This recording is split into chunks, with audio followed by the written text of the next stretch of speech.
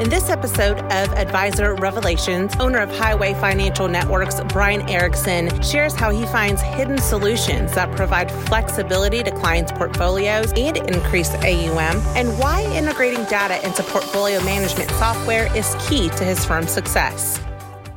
I want to welcome Brian Erickson, president from Highway Financial here. He's going to be on the line with us. Brian, greatly appreciate you jumping on. It's great to be here, Kyle. Well, before we jump right into it, I think it'd be helpful if you let our listeners know who you are, a little bit about your background, what got you into the industry here, and kind of how it's evolved since you started. So we got started in this industry in 1987, just encouraged by my father to pursue this career. Started out with an insurance license and then a securities license shortly after that. And I've been working through various broker-dealers over the years, and then ultimately opened and managed a Merrill Lynch office, and then left that after a few years to start a registered investment advisory firm, which is Highway Financial Networks, in 2001. That's great. Yeah, no, it's always interesting to hear, kind of what, motivated people and to get into the industry, right? Because I know me personally, I didn't wake up one day and, in elementary school and say, I want to, get into the financial services industry, right? It's not that interesting. So it's exactly. It's always good to know. So appreciate that. So I guess kind of jumping into, the relationship with DPL.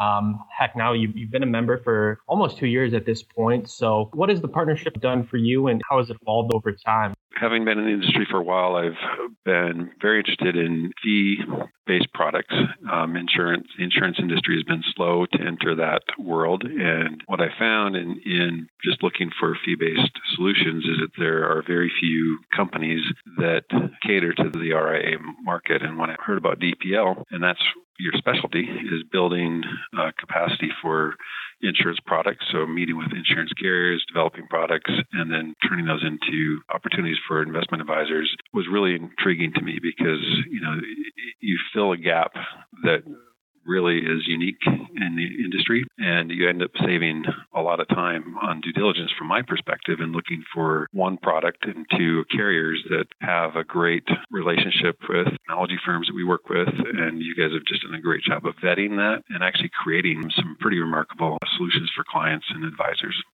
It's, unique in the sense that no matter what side of the table you're on, right? As far as, independent broker-dealer space, wirehouse, and now the RIA side, these products serve a need and they certainly have a fit in many client situations. So we're happy to be that partner for you to bridge that gap and ultimately offer those to your clients. One thing specifically, Brian, kind of going back to some new solutions that we have available, you started to adopt for clients specifically that, maybe were sitting in cash, had CDs coming due. Ultimately, it was a cash alternative. We know where rates are at right now, earning 0.0 sitting in a checking account. Can you talk a little bit about those strategies and how, one, they've benefited clients, and then two, how it's been able for you as a firm to bring in AUM? Sure. Well, clients have money in lots of different places. Obviously, there's portfolios that are managed in equities and bonds, and then there's cash at the bank and annuities. And what we've found is for many of our clients, the contracts for annuities were just too long for their time periods. And so they would be interested in the higher yield compared to the CD, but they didn't really want to commit to that contract, which is understandable. The carriers that we have through you, they're truly no fee, no surrender charge contracts. And so when I say no fee that the insurance company is charging for the general annuity contract for index annuity. And so we just have our fee, and that gives the client just the ability to have greater liquidity if they need to get to the funds. But the higher yields are very attractive for clients who are sitting in low interest rate CDs or money markets or savings accounts that are paying virtually zero right now. Yeah, absolutely, Brian. And you brought up a really good point with the difference in products, right, from the commissionable side to now the fee-based, because you are able to strip out a lot of the distribution fees within the annuity. How has that conversation changed with clients? Before, when an annuity solution was presented, well, you also had to talk about the surrender schedule. You also had to talk about the internal fees. Now that a lot of that's stripped out, have clients been more receptive to the conversation of annuities? Absolutely. And I think one of the benefits, in addition to just not having a surrender charge, because there's no commission that's being paid, the crediting method to the client is much more attractive. So an apples-to-apples comparison of an index annuity with a surrender charge to an index annuity without a surrender charge is much better results for the client. The caps are higher, the participation rates we've noticed are higher. So it's been very encouraging to see the work that DPL has done to identify ways to work with these insurance companies and build a better product.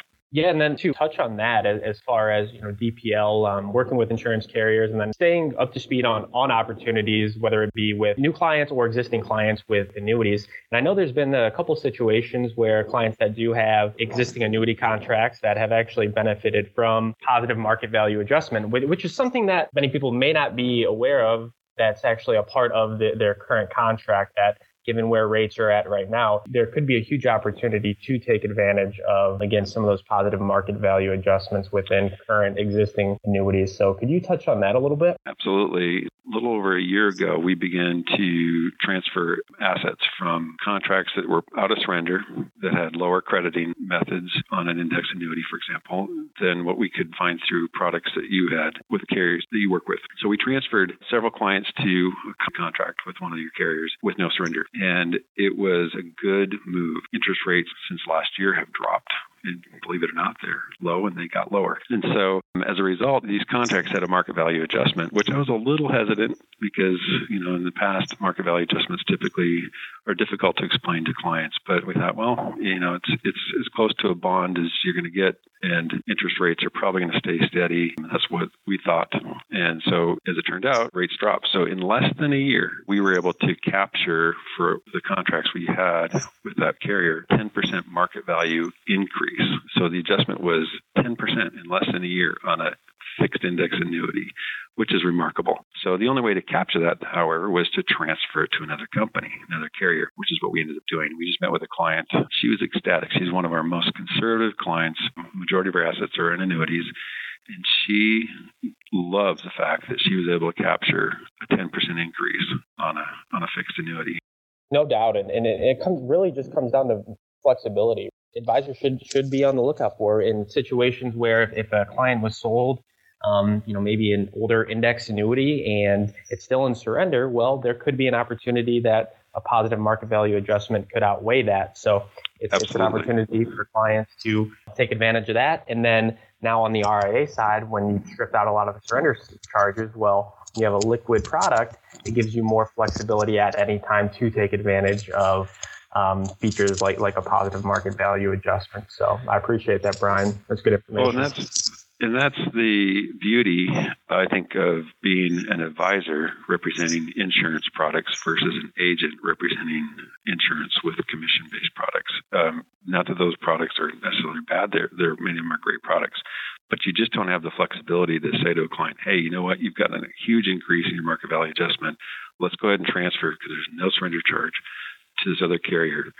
And it's literally like moving out of one asset class to another, even though it's the same asset class. But if there's a downturn in the market and you want to capture a gain or a loss and take advantage of a typical portfolio, you just do that at what's in the interest of your client. Touching back on market value adjustment and throwing that back into the category of, at the end of the day, annuities can be confusing, right? I mean, there's so many different features and benefits within a lot of different contracts. So a lot of firms, a lot of advisors may not, one, understand how they work, and two, they may not have access to the information of, right, because they can't call the carrier, they can't learn about that specific product. So how has being able to lean on DPL helped you with existing clients, understanding their annuities, and then also new products that you implement within your business?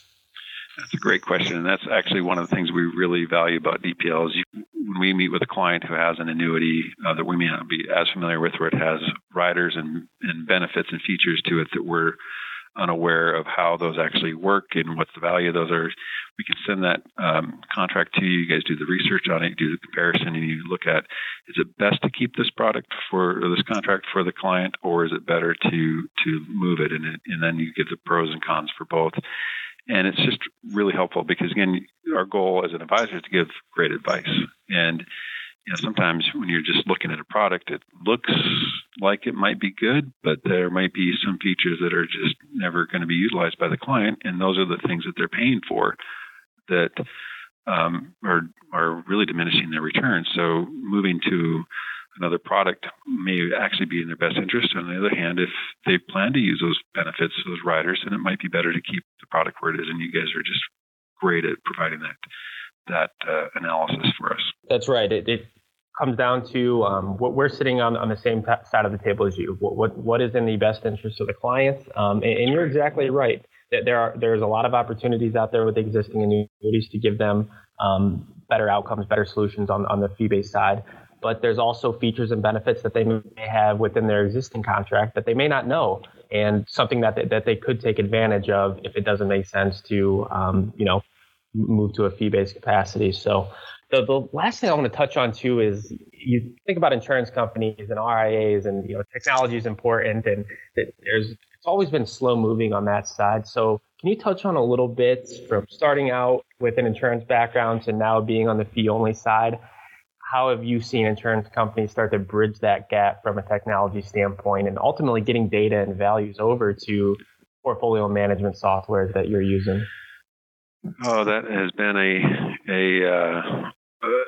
challenge, to be honest with you. So insurance carriers, again, have great product, but they're built on legacy systems. These insurance companies have been around, a lot of them, for 100 years. So legacy systems, I guess, are truly legacies.